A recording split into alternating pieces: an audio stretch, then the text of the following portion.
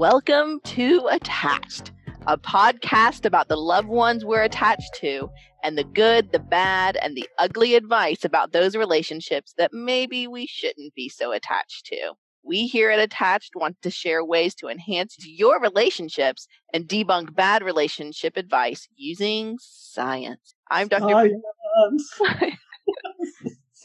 I'm Dr. Patricia Robertson out of the University of Tennessee College of Nursing and the Department of Psychology with a PhD in Child and Family Studies. I am Dr. Jacob Bird Priest. Bird. Throwing that bird in. I mean, you gotta keep it real, right? I have a PhD in marriage and family therapy, and I'm an assistant professor of couple and family therapy and psychiatry at the University of Iowa. And I'm Sarah Woods out of Dallas, Texas. I have a PhD in marriage and family therapy, and I'm currently working as a behavioral scientist in family medicine. This episode, we're going to talk about some current events in pop culture we want to air some specific opinions about. I'm sure Jacob has some gems lined up for us, maybe The Bachelor if we're lucky. And also, we have some opinions about the latest debate. We will also break down the academic article, Intensive Mothers, Cautionary Tale Fathers, Adult Children's Perceptions of Parental Influence on Health by Dr. Kissling. And last but not least, we're going to break down some sage words of advice, specifically for new parents this time. But before we get to all of that, how's everybody doing this week? Jacob? Well, so today I live in a house that was built in 1919, so it's 100 years old. And I'm pretty sure that the one of the bathrooms we have here was added in like 1960 because it's pink. It's actually pretty cool. But the fluorescent light went out. And so I called the electrician and he was like, oh, you can totally change that. Like, okay. So this morning, I had quick question. Do you have any electrician experience or anything like that, Jacob? To be fair, I have changed like 5 or 6 light fixtures in this house. Oh, okay. Don't ever install a ceiling fan on your own. It's the worst. It took us like 4 hours. Anyway, but this took me close to that too. Oh. So there was a part, it's called the ballast, where that's what connects the electrical wiring in your house to the fluorescent light. Oh, dear. Oh, it took me forever. And I started working on it this morning and then I had to stop because I had to go to the dentist. I came back. I had to go to Home Depot to get certain parts. And then it took me 3 hours to fix it. I was very frustrated. Oh, my gosh. My day. Also, today's a Tuesday, right? Like a work day. I want to be clear. We're recording on a Tuesday. I was in my office all day long, but cool. Yeah, that's that sweet academic life. Tuesdays are my work from home days because sure. I was on campus from 8:30 to 8:30 yesterday. No, that's fair. That's fair. Let's just hope your department head doesn't listen to this. You'll be fine. They like me. I get my shit done, so it's all right. At the dentist. Woods, what's up with you this week? Not much. I'm actually in Chicago this week for a conference. Windy City. Is that what they call it? I don't actually know. I've been here once before also for a conference. So I have not ever seen that much of the city, although what I've seen I really like. I really like it a lot. It's super walkable. There's tons of good places to eat. Last time I was also here for a conference, but I made room to see Hamilton. And it's on my to-do list again this week to sneak out one evening and get like maybe a single rider tickets for Hamilton because they're a lot less expensive when you go by yourself. It's just me. I'll just take those sweet, cheap tickets that nobody else wants because I'm sitting amongst strangers. That would be awesome though if you got those tickets. Yeah, I agree. So yeah, it'll be a good week. It's a conference specific to people who do my job in family medicine. Oh, cool. So there'll be some good learning and absolutely. Sounds amazing. Yeah. So this weekend, I went with one of my good friends up to New York City. so much fun. We got to go see Jimmy Fallon.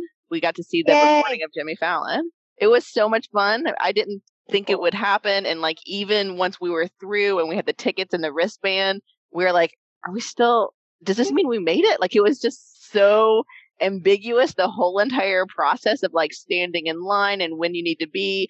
And even the ticket they gave us, we got to sit in the Peacock room waiting to go up to the show. It says on the back of the ticket, this does not guarantee entry into see the show. So we're like, oh my gosh, does this mean we're not in, or are we in? Or it was so confusing. But then we finally went in, and it was amazing. Oh, that's awesome. You know, at the end where he gives high fives into the crowd. Did you get a high five? I got a high five. You guys, his hand is so soft. Like, I am an academic for a living, so basically I type. His hands were way softer than mine. They must be like soaking milk. I'm not sure what's happening, but it was remarkable. You weren't scared to give him a high five. You weren't like, I have a phobia of famous people. So like what you just described, I'm having like a lot of anxiety. Really? I mean, you just stick your hand up. Everybody's doing it. He doesn't like look at you in the eyes and say, high five. Nope, I'd be trading that aisle seat so fast. That's so funny. Anyway, it sounds like we all had a fantastic last couple of weeks. You guys ready to get started? Woo! Let's do it. All righty. Our lives and relationships are impacted by things in our surroundings. We know this, whether that's locally, nationally, or culturally. So for the first segment, we like to take a moment to highlight current events in pop culture that may influence people's lives and how they view relationships. So Jacob, what do you have for us? So today, tonight, this very night, was the season finale of Bachelor in Paradise. So I'm actually going to jump back, though, a little bit and not talk about the finale. So there's no spoilers tonight. Okay. But good call. Hopefully you're caught up like at least the last week. So I want to talk about I'm going to talk about three people. The first one's name is Kaylin, and she was on Colton's season of The Bachelor. The next Sarah, we might need another diagram. The next one's name is Dean. He was on Rachel's season of The Bachelorette. And the third person, Sarah and I both know, her name is Amber Venom, and she is a researcher and professor in the program, a couple of family therapy program at Kansas State. Don't worry, it's all going to come together. I know, because of her research. Exactly, right? So Amber studies what she calls cyclical couples. In other words, those couples that tend to get together, break up, then get back together again, break up, then get back together again, and break up. So throughout Bachelor in Paradise, the beginning of Bachelor in Paradise, Kaylin and Dean have this magical, romantic relationship on the beach. Everything seems to be going great. They seem to be falling in love. And on Kaylin's birthday, which happens during Bachelor in Paradise, Dean sets up all this stuff for her to make it a special day. And at that night, there's a rose ceremony. I forgot who gives the rose to who, but I'm pretty sure Kaylin gave the rose to Dean to say, thank you for making my birthday so special and wonderful. And then after the rose ceremony, Dean looks at her and says, hey, Kaylin, can we talk? What? Which, if you watch BIP, you know that's never a good thing. What's BIP? Bachelor in Paradise. Bachelor in Paradise. He gave it an acronym. Oh my goodness. The show you're talking about. Anyway, so he pulls her aside and he says, hey, I don't think I can give you what you need. I don't think I'm ready for a long-term commitment. I'm out of here. So peace. He leaves. Anyway, Kaylin is really sad and heartbroken. But this new dude, Connor, who's a total bro. Like, do you guys remember Ryan Lochte? Yes, the swimmer. Yeah. I was like, oh, bro, chaw, yeah. That's Connor. That's really how Connor is. Connor is the Bachelor in Paradise version of Ryan Lochte. Anyway, so they kind of start to have a romantic relationship. And then all of a sudden, a few weeks later, guess who shows back up? Ew. Dean. Dean. What? Dean? And so he comes back, but then he says, so he's there, and he's like, Kaylin, I really messed up. I'm sorry. I shouldn't have done this. Of course. But because I left Bachelor in Paradise, I can't stay here. So if you want to be with me, you have to leave right now. What does she do? Well, wait. So now let's bring Amber Venom into this discussion. Let's do it. Amber. So Amber, I have Amber on the call right now. No, I'm just kidding. I don't. We should bring her on. Amber studies, as I mentioned earlier, cyclical relationships, or this idea that certain relationships, people tend to get together, break up, get together, break up, get together, break up, and that pattern continues. What she's found is probably not surprising, but cyclical relationships don't tend to result in good relationships. People who break up, get back together, they don't see these changes, right? Sometimes when you get back together with someone, they'll say, well, I'm going to be different. This is going to be different. We're going to do it better this time. Research doesn't tend to bear that out. So what does Kaylin do? What does she do? She goes with WDKD. No, it's a C. Of course it is. But she goes with him. So she leaves Bachelor in Paradise to go with them. So if we pay attention, if you follow any of the people on Instagram, Kaylin or Dean, and we don't. Which you probably, well, I mean, I'm not saying that you do, but you should. Anyway, my guess is if this really is this type of cyclical relationship that Dean and Kaylin are going to get stuck in, you know, a month or so from now, they'll probably break up. And then a few months from now, they'll probably get back together. Right. They'll do this over and over, each time promising to be a little bit different, but they won't. So the moral of the story, if you broke up with someone and they come back to you and say, hey, we should get back together, you should remember, oh, I should go read what Amber Venom has to say about that, and then probably not get back together with that person. Right. You know, but cyclical means more than one. So maybe you get back together, but then if it happens again, then you know definitely it's a cyclical relationship. Well, that's fair. That's fair. So we'll see. Time will tell. Interesting. Well, keep us posted on that Dean situation. I will. Yeah. Like you had to prompt him. Please, I'm begging you, Jacob. Please, tell me more. Keep me posted. I mean, they announced a new Bachelor tonight. I don't know if any of y'all are interested, but come on. I'm just saying. I mean, why not? It's Peter the Pilot. Peter the Pilot's going to be the next Bachelor. It's a part of pop culture that I have never experienced, and so it's just I don't really understand it. But you're very into it. And you are very successful at turning it into something that actually makes sense and that is really relevant. And so I'm honestly more impressed. Yeah, I agree. I never need to watch it. You've turned it into more here than I'm sure is actually happening on television. 100%. I feel like at this point, Sarah, if we watch it, we'll just be disappointed. So really let's point. just not watch it.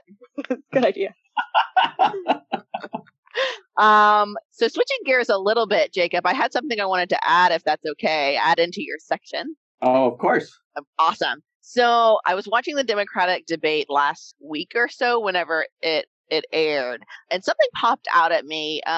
Vice President Biden made a comment about the word gap, and I have the quote.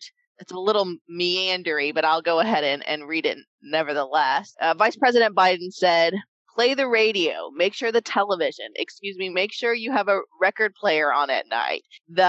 Make sure the kids hear words. A kid coming from a very poor school, a very poor background, will hear 4 million words fewer spoken by the time they get there. So that quote was specifically referencing this research about the word gap.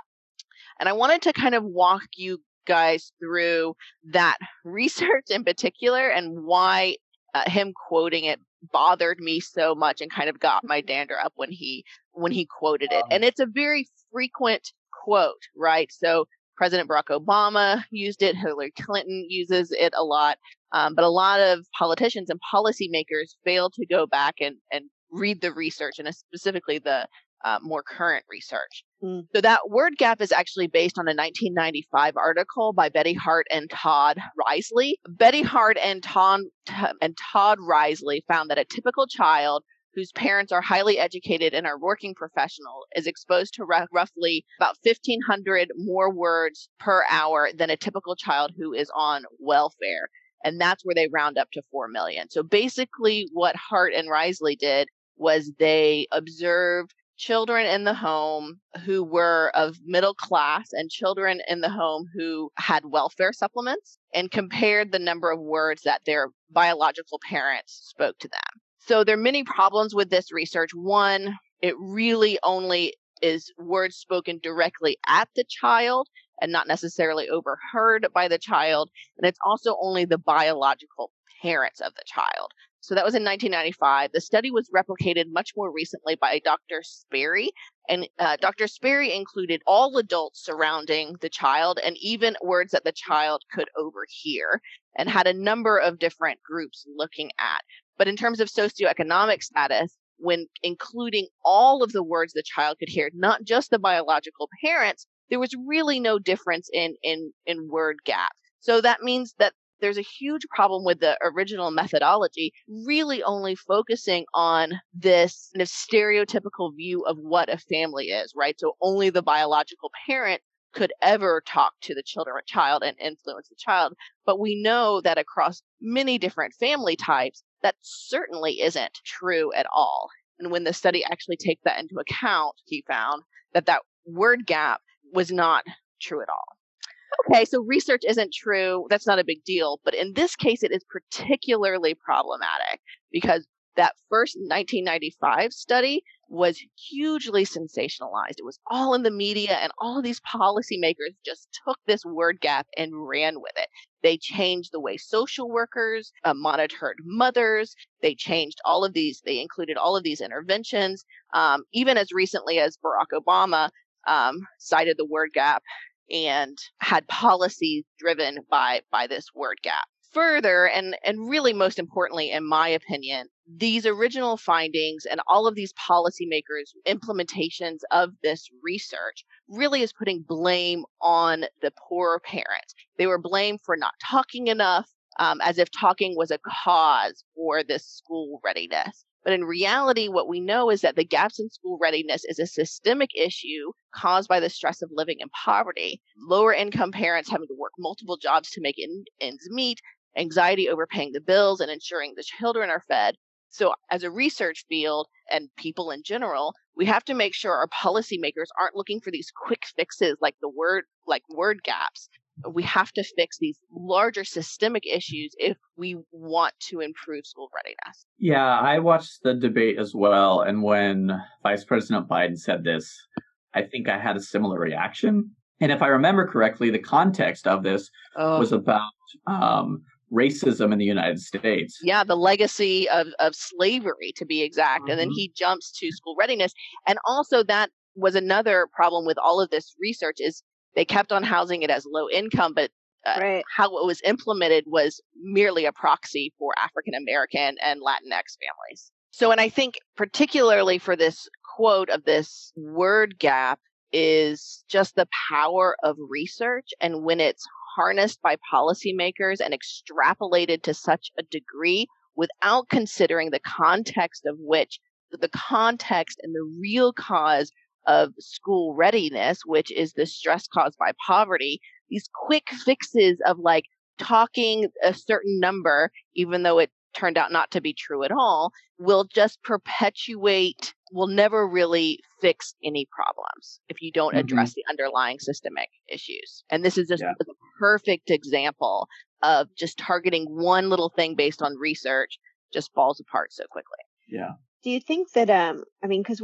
we're doing or having these conversations, attempting to have these conversations on this podcast about connecting research to people who would not necessarily otherwise be exposed to research, especially in terms of the things that people often find most important in their lives, their family relationships. But I'm not sure that researchers do a very good job of connecting their ivory tower findings to the average citizen. And I think it's another step entirely to be thinking about how to convey research and connect it to policymakers. That's true.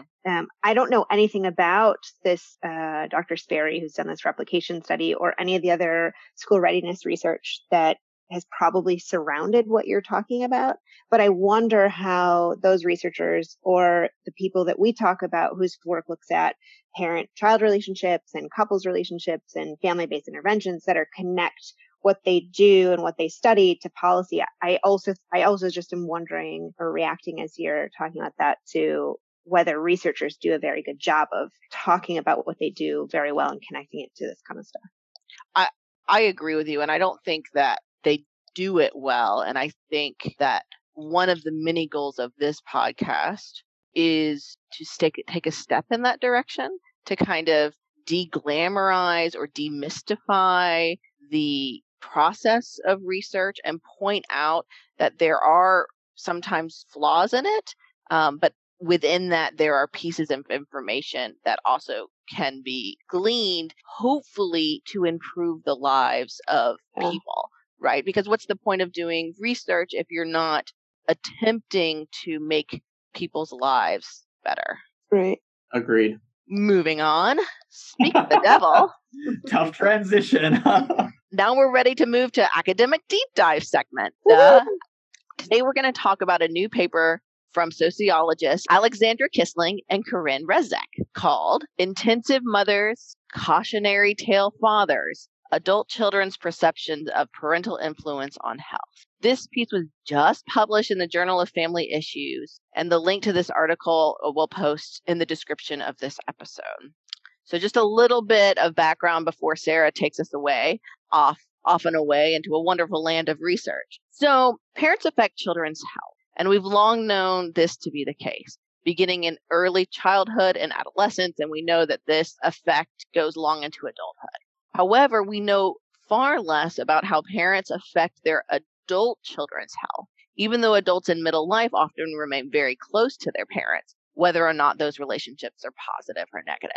And people often experience their first health problems between the age of 40 and 60. So relationships with their parents may protect against the severity of these health issues or may make these health problems even worse, again, depending on the quality of that relationship. Also, in-laws likely affect, isn't this true, likely affect the health of adults in midlife, but little research explores the effect of these relationships or how in-laws impact us generally. So lastly, the authors suggest that because gender affects how we have relationships within our parents and our in-laws, this may also affect how we perceive these relationships and how we perceive them affecting our health. For example, because mothers tend to provide more support to adult children than fathers, a daughter and possibly gay sons provide more support than straight sons to their older parents and in-laws. The authors suggest that daughters' health at midlife may be more affected as they may receive more support and give more support, but have mixed feelings about both, especially in regards to the in-laws. So that was a little bit of background. So Sarah, how did these authors decide to explore how parents affect children's health? And that in-laws piece is really, really curious to me. Yeah, I also thought it was really curious because there is not a lot of research, as you just described, that looks specifically at in-laws. I mean, if we're prioritizing understanding how parents affect kids' health in childhood and adolescence, we definitely know less about how parents affect their adult children's health, but we know even less about parents-in-law and how it connects to adult children's health. So I also thought that was pretty curious going in. So these authors used qualitative interviews. And as Patricia just described, there is an increasing amount of research that looks at how the quality of relationships between adult children and their parents affects health. We know some about how this operates and that this seems to be true whether the relationships are positive and supportive and warm or critical and strained and hostile, although evidence seems to suggest that negative parent-child relationships have stronger effects on health and that those effects are obviously detrimental. And so, as Patricia also described, these researchers were interested in exploring gender and the in-law relationships. And so to capture how adult children in midlife between about age 40 to 60 think their relationships with their parents and in-laws affect their health, the authors interviewed married partners of 45 couples. So the 45 couples Wow. 90 adult children. Yeah, it's a lot of interviews. It must have been just a coding dream. They had 15 gay couples, 15 lesbian couples, 15 heterosexual couples, and all of these participants were legally married and in Massachusetts. So they specifically chose Massachusetts because marriage equality was passed many years before a lot of other states got on board. So the the participants that they recruited were through the state of Massachusetts vital records between about 2004 to 2012. Oh, so okay. they sent invitations out by mail and then looked to find other people that were connected to those initial people. So they analyzed interviews from both of the spouses to get more information, and they found 3 really important themes that they highlight. So the first are that parents and in-laws enhance adult children's health through support provided when the adult child has an illness or an injury. Oh, I see. This kind of support takes 3 forms that they highlight. Physical support, which is like the hands-on caregiving. So if I have just had surgery, my mom knows I can't get up from the couch. She's going to offer to literally go to the refrigerator and get me food. She's going to literally get me medical supplies. She's going to provide that hands-on caregiving. That was intended to be a hypothetical example, and also my mother would do that. So the second area is instrumental, meaning this is that hands-on. The example that they really pulled out from their interviews was childcare. So this yes. really very key in terms of not only providing hands-on care for grandchildren, but also relieving these adult children from having to disrupt their own schedules to do some of that caretaking. And then the third area of support is financial, which is some of that's direct, but also some of that comes out of the fact that if they're providing, for example, childcare or direct physical caregiving, then that's somebody I don't have to hire to do either of those things. And so they did find a gender effect here that almost exclusively this was talked about in terms of mothers providing this kind of support. Interesting. So, and related, they also found another sub-theme here that participants believed that their parents and in-laws would be there to provide support if they needed it, like in anticipation of whether or not they might get sick. They thought that most of them thought that their parents would be there.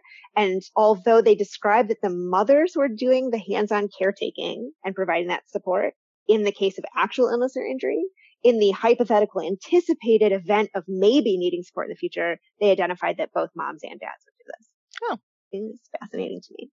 The second theme that they found was that parents enhance health through future health expectations. And this is more of a negative process, meaning the health outcomes are benefited, but it's because of witnessing something like serious illness or death, which encourages adult children to plan for the future, but especially that parents' own health can serve as a cautionary tale, which is where you get the title of this article. That their own health, when it's bad, it serves as a warning. So a process of don't do as they did because it had really bad outcomes. And there was a gender effect here too, so that this was especially true in regards to father's health. So father's health was when it was negative and could really impact these adult children's health because it really was serving as a really big red flag. I have to take better care of myself, or I know what addiction looks like, or they had a really bad heart attack. And so I really need to watch what I eat and really make sure that I never smoke, and et cetera, et cetera. Right. And I've heard that in my own research with just anecdotally patients saying, oh, well, my mom has diabetes real bad.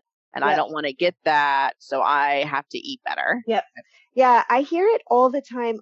What is interesting too is that these are qualitative interviews, right? So none of this is quantitative mathematical research. Like statistics or stuff like that. That's right. So we don't actually know how this translates. These are all people's perceptions of how their parents and in-laws affect health. So I hear this all the time too in primary care, that I have diabetes and so does about 6 other people in my family that I can immediately identify.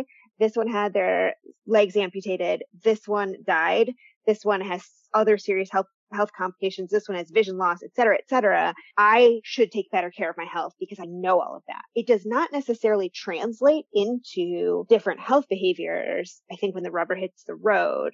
But I don't know in these researchers' sample whether or not that was the case. In my own experience, and my sample looks very different than their sample, it can serve as a cautionary tale, but it doesn't always translate into better health behavior. Yeah, that makes sense. So the final theme that they found was that there are negative effects on adult children's health when parents have their own serious health needs, which makes sense, right? That if I am worried about my parents' health, that can be very stressful for me. That has a negative effect on my mental health. And also I'm potentially less likely to take care of myself. So, for people in their sample, they might have been less able to recover from an illness or a surgery, and also less able to take care of their own health and wellness, because it's hard to take care of yourself when your parents are sick and are getting worse, right? And we know some of that from, go ahead. And stress just exacerbates that too. Any symptomology that you have. And we know some of that from the caregiving literature, that we have quantitative research that supports this, that when I'm caregiving for a parent with serious health needs like dementia or stroke or et cetera, it can really affect my mental and physical health for a lot of reasons, stress being one of them and not taking care of myself being the other. And those two things are certainly combined. So overall, they did find that in-laws were important. They were definitely factored into how people describe that parents affect their health. And gender did matter in regards to the gender of the parent, but not the gender of the adult child. So moms and mothers-in-law were described as having positive effects on health, so that they were perceived to do most of the supporting, especially that physical and instrumental support. And for mothers-in-law, they provided that same support. But what the authors suggested they were finding in these interviews was that the request to get the help from those mothers-in-law came from the spouse, meaning people were saying, my mother-in-law provides that support when one of us is sick, but I have to ask my mother-in-law to step in and help my spouse because they're not asking for themselves. And I'm not exactly sure, based on how they wrote that up, how that looked, if that process itself was a little bit gendered, but I did think that was interesting. And so they tie this into this theme that's been present elsewhere in the literature about intensive mothering, that there's this really high level of care and support that moms provide for their kids in order to promote all of these positive outcomes. And they really become kind of the touch point for launching their kid in all these positive directions. And that they're connecting this process to that intensive mothering piece, that it looks like it possibly could continue for children in midlife, which is positive, but also a perception, and also might be really unique to this white affluent sample that they had from Mexico. Yeah. Because that also assumes that the mother has the financial security to drop everything and be there for a longer period of time. Because I assume we don't know how close the mother and father actually live. That's right. Nope. I think that's definitely one possibility. I think it's also possible that if they have those kinds of resources to be able to be providing the support, it's possible that the adult children don't have to provide as much support. So even though that third theme was about worrying about their parents compounding health needs, they themselves might be more able to hire, nursing support, home health aides, other kinds of childcare, et cetera. And that just might be culturally what this looks like in terms of this sample that's regionally specific and financially specific, that this is the kind of relationships that they have. So I don't know what this looks like for other samples, and the authors don't either. So gender matters in terms of moms being more positive and health promoting, and then fathers-in-law provided negative health examples, which had the potential to have positive health outcomes for these adult children, but I also thought was kind of sad. Yeah.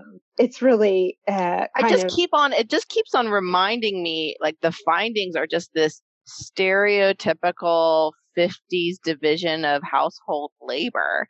And it's playing out in this way.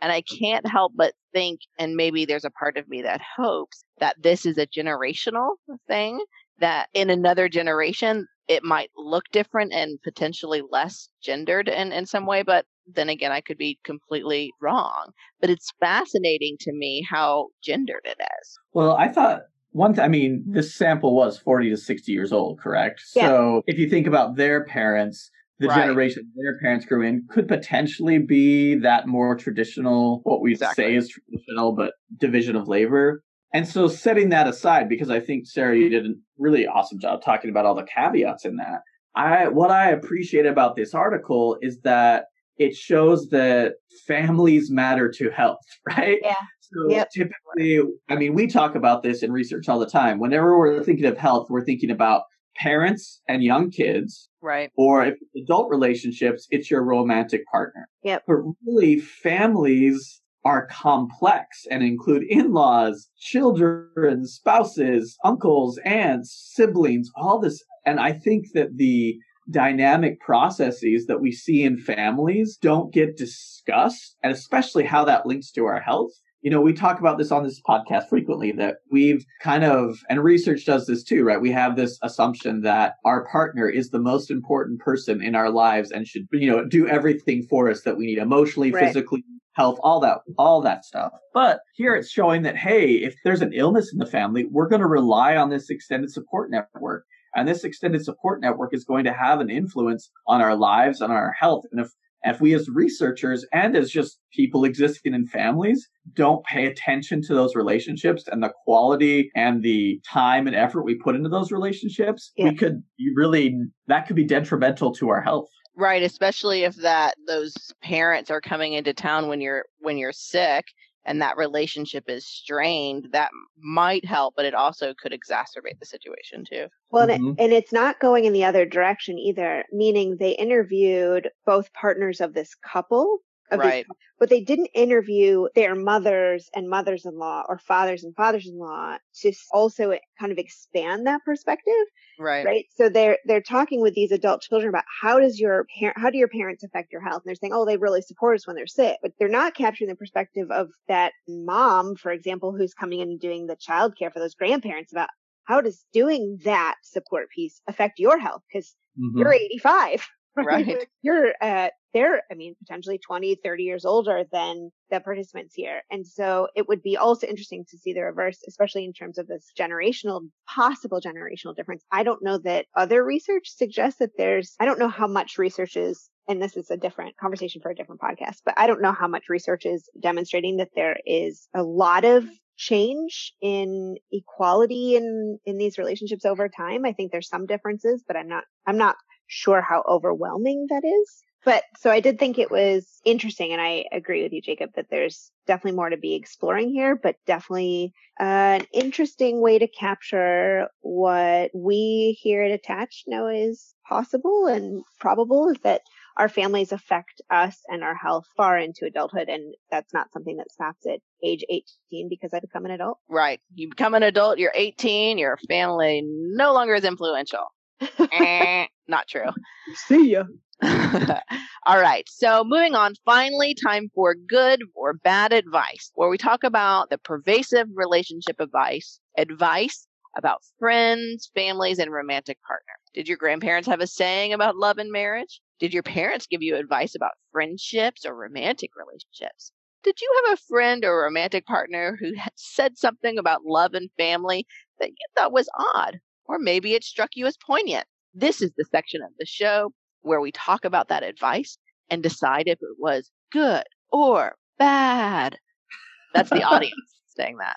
As always, if you have heard or read some advice you want us to talk about, please send it in. We'd love to talk about it. You can leave us a message at 865-235-1374. Email us at attachedpodcast@gmail.com. Tweet us at attachedpodcast, or visit our website, attachedpodcast.com. You can email us also at the contact link, which is at the bottom of our website. In fact, while you're at it, while you're on those worldwide webs doing all of that send in of things, please like and subscribe to our podcast and follow us on Twitter, because why not, So today we're going to talk about advice given to new parents. It was an article written in the Chicago Tribune, and we'll attach the link to this article in the description of the episode. So I will read the piece of advice and have our amazingly intelligent marriage and family therapist tell us if they think it's good or bad advice. What do you guys think? Can I just have one caveat before we jump in here? Of course. I am not a parent. That's true. Everything I say is not coming from experience, and hopefully So I'm just throwing that out there. So, but remember, we are debunking or substantiating relationship advice based on science. That's true. Fair. But I was going to say, like, the way we interpret and think about the findings that are in science is based on our personal experience. And I don't have any personal experience with being a parent. Just throwing that out there. Fair point. There's that caveat. Anything Jacob says, send him a tweet about it at a podcast and really go to town critiquing what he says. That would be really, I think, the point of this podcast is really go after Jacob this episode. I was going to also add a caveat of, even though you've introduced us as marriage and family therapists, it's not my role specific to the listeners of this episode. I am not serving their family therapist. Right, we're just debunking advice. Okay. Good. I mean, if they want me to be their therapist, they can move to Iowa. Oh my God. My private practice, and I'll work with y'all. That is a commitment. Jacob inviting stalkers. The new term for us here at Attached. Jacob really wants those dollar bills, y'all. Yikes. Could you imagine if somebody showed up? I heard you on a podcast. I was really looking for somebody, and I couldn't find them in my state. I'm so glad you're available. I moved to your state. I heard Iowa City was. You guys ready? Yeah, let's do it. After all of those caveats? Yes. Advice number 1. Take time for yourself before the baby arrives. Make plans with friends. Have a manicure, see a movie. These are all things that you could do. Having a baby is the best thing that will ever happen to you, but your life will change. And some of the things you are used to doing every day or even every week simply won't happen anymore because you're now responsible for this little being. So take time for yourself before the baby arrives. Well, so in that quote, she is saying this, Lindsay Pinchuk, I don't know if I'm saying that last name right, that having a baby is the best thing that will ever happen to you. But we know from research that when partners introduce a child into their relationship, their marriage tends to decline. So if something is the best thing that ever happens to you, it probably wouldn't result in a decline. So I'm not saying that having kids is bad. I, myself, and my partner, we would like to have children one day. But what I am saying is to sell the idea of having the best thing that ever happened to you is problematic on multiple levels. So also what's undergirding that is you're not going to have time for anything else. Your life is going to completely change. You are not going to be able to ever see your friends again. You're never going to be able to do anything again. And that's just not true. Many parents, hopefully most parents, I don't know why I said many, still have the same friends. They maintain friendships. They go out. There's this wonderful thing called a babysitter or preschool that you can send kids to these days. It's just a horrible myth that your life, you're only going to ever be with this one child and never do anything ever again. Sarah, you are dying over there. What's happening? Oh my God, it took so many dark turns. I really like it. So the original question was, advice, take time for yourself before the baby arrives. Y'all took it further, which is good. Here at Attached, we really want to explore all of these angles. I would say, though, based on what you all said about the child will absorb some amount of your life and also will not be the best thing that happened to you in every area of your life, I would then extrapolate. I feel comfortable extrapolating to it's good advice to take time for yourself before a baby arrives. Yeah, I also would expand it to say take time for your welcoming a child into a relationship. Take time for the relationship before the baby arrives, but also take time for yourself and that relationship after the baby arrives, which is, I think, what Trisha's getting at. That your life doesn't need to be totally upside down, but it I mean, I think often it will look upside down for at least a while, and being really intentional about asking for help, which can be very hard for new parents. If you have the ability to ask for help, and that comes with a little bit of privilege, that idea, but asking for help and carving out a little bit of time intentionally can potentially buffer some of that steep decline that Dr. Priest is referencing for relationship satisfaction. Well, I should also point out that there is some evidence to suggest that people who have high relationship satisfaction so if you look at the overall trend, most people, like the average is that most people will see a dip in relationship satisfaction. But there are certain groups that have different trajectories, right? There are groups that tend to maintain high levels of satisfaction. There are people that have more volatile type of relationships, less satisfied, which tend to see a steeper decline, right? There you go. Some people sometimes take the advice of like, oh, if my relationship's not going well, if we have a baby, we'll come together and things will be better. Bad advice. Bad.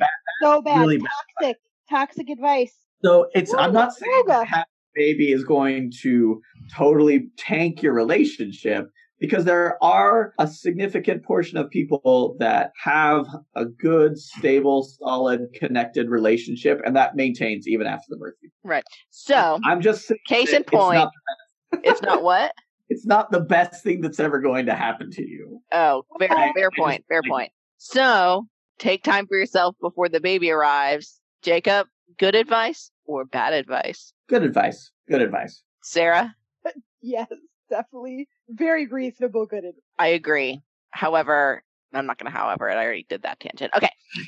Number 2, it's hard to mess up. There are many shades of gray when it comes to things like how to get a baby to sleep, to eat, and to develop in the best way possible. So there are a lot of different ways to do it, and they're saying it's hard to mess up. What do you guys think? So my thought is a couple of things, right? So they're talking about certain things are hard to mess up, right? Getting the baby to sleep, getting the baby to eat, getting them to develop. There is a lot of, I think, having the flexibility of not like, oh, if we don't follow this certain book and follow these certain rules is really rewarding, it allows parents to think and have flexibility in raising their kids. I also think that the emotional connection we build with kids continues across the life course, right? And so there are times that you can change that and intervene, but you can also mess up, right? We know that adverse childhood experiences, or those are types of experiences that are can be considered, abuse or violence in the home, chaotic homes. Those are associated with serious mental and physical illnesses later on in adulthood and throughout childhood and adolescence. So sure, there's a lot of different pathways, and just because you do something, and I'm showing quotation marks for those of you listening, wrong, doesn't mean that you're going to mess up your kid forever. But also there can be those intense emotional experiences, if those are present at a home, that can result in really negative outcomes for kids. So what you're saying is, if I can extrapolate, there are a lot of different ways to get your kid to sleep, eat, but don't abuse them. Yeah, that is what 10 years of education, like post-educational. Oh man, parenthood's going to be interesting for you. So I think they're kind of more talking towards like the anxiety of all of these different things that people tell you have to do.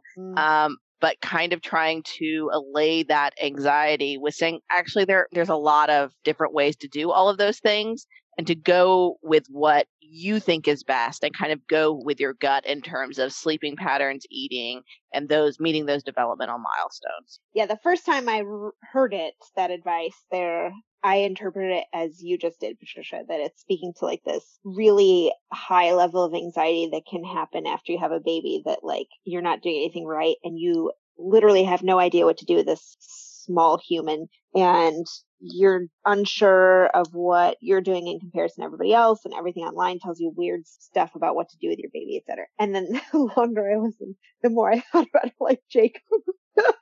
It's way too much school. That like, don't put your kids in toxic environments. That's really easy to do to mess up. So I took it dark. Also, I was glad to hear that Jacob supported me. I felt very validated. In that case, in that regard, it can be very easy. And as the rest of your excerpt here says, the quote finishes that the issues your child will have when they are an adult will most likely not be traced back to anything you did in the first year. False. I think forming the attachment bond is really important. Yeah. You guys are just making all of these new parents that are listening to our podcast super anxious, man. You're just compounding and adding to it. Like, Well, I seriously think you guys aren't emotionally or psychologically abusing your kid. Just make sure to love them. Also, I mean, let them sleep. Make sure they eat, however you want to feed them. And just not lead. Don't feed them lead. but also make sure to love them and give them snuggles. And you're good. It's really hard to mess up. You guys are just catastrophizing this whole entire section. I thought it was going to be a heart-lifting section. All the other advices we've done have been real intense, and I thought this was going to be lovely, but leave it to you two. So, Sarah, good advice or bad advice? Good advice. After that, now. No, sorry. Jacob, good advice or bad advice? Good advice with those caveats. Of course, with caveats, don't abuse your children. All right. I shouldn't laugh at that. That's bad. We're horrible people. Next, let your child know you. Bring him or her into your world, and don't be a mystery to your baby. So bring the child to your world, to your workplace, to your other events. Bring a screaming child to the library, various things. Well, I'm going to talk a little bit about one of the families I worked with in therapy. And don't worry, I'm not going to give away any identifying details. But I was working with parents, and they had a teenage son who had started to act out his, in high school. And as we kind of went through this process of therapy, he felt really distant from his dad. So I actually kicked mom out of therapy because she was acted as this intermediator between dad and son, and just started having dad and son have conversations around their relationship and what life was like for them. And one time dad told a really personal, moving story about some of the difficulties he faced while growing up. And that really helped the son connect with him and see his dad in a different light, and really change the trajectory of where this kid was going. So I like this. I think that it's really important to not only have a strong attachment to your kid, but also to let them know you as a person, not just as a parent.